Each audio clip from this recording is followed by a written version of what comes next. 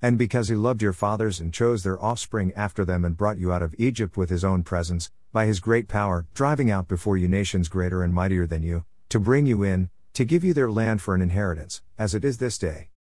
God's love for his people and his promises to the patriarchs compelled him to deliver them from the cruel conditions they faced in Egypt. His love was demonstrated in the miracles he performed to bring them out of Egypt in order to bring them into the promised land. Love always does what is best for the other person. Love brought discipline and correction when the people were rebellious. Love provided for their needs throughout the 40 years in the wilderness.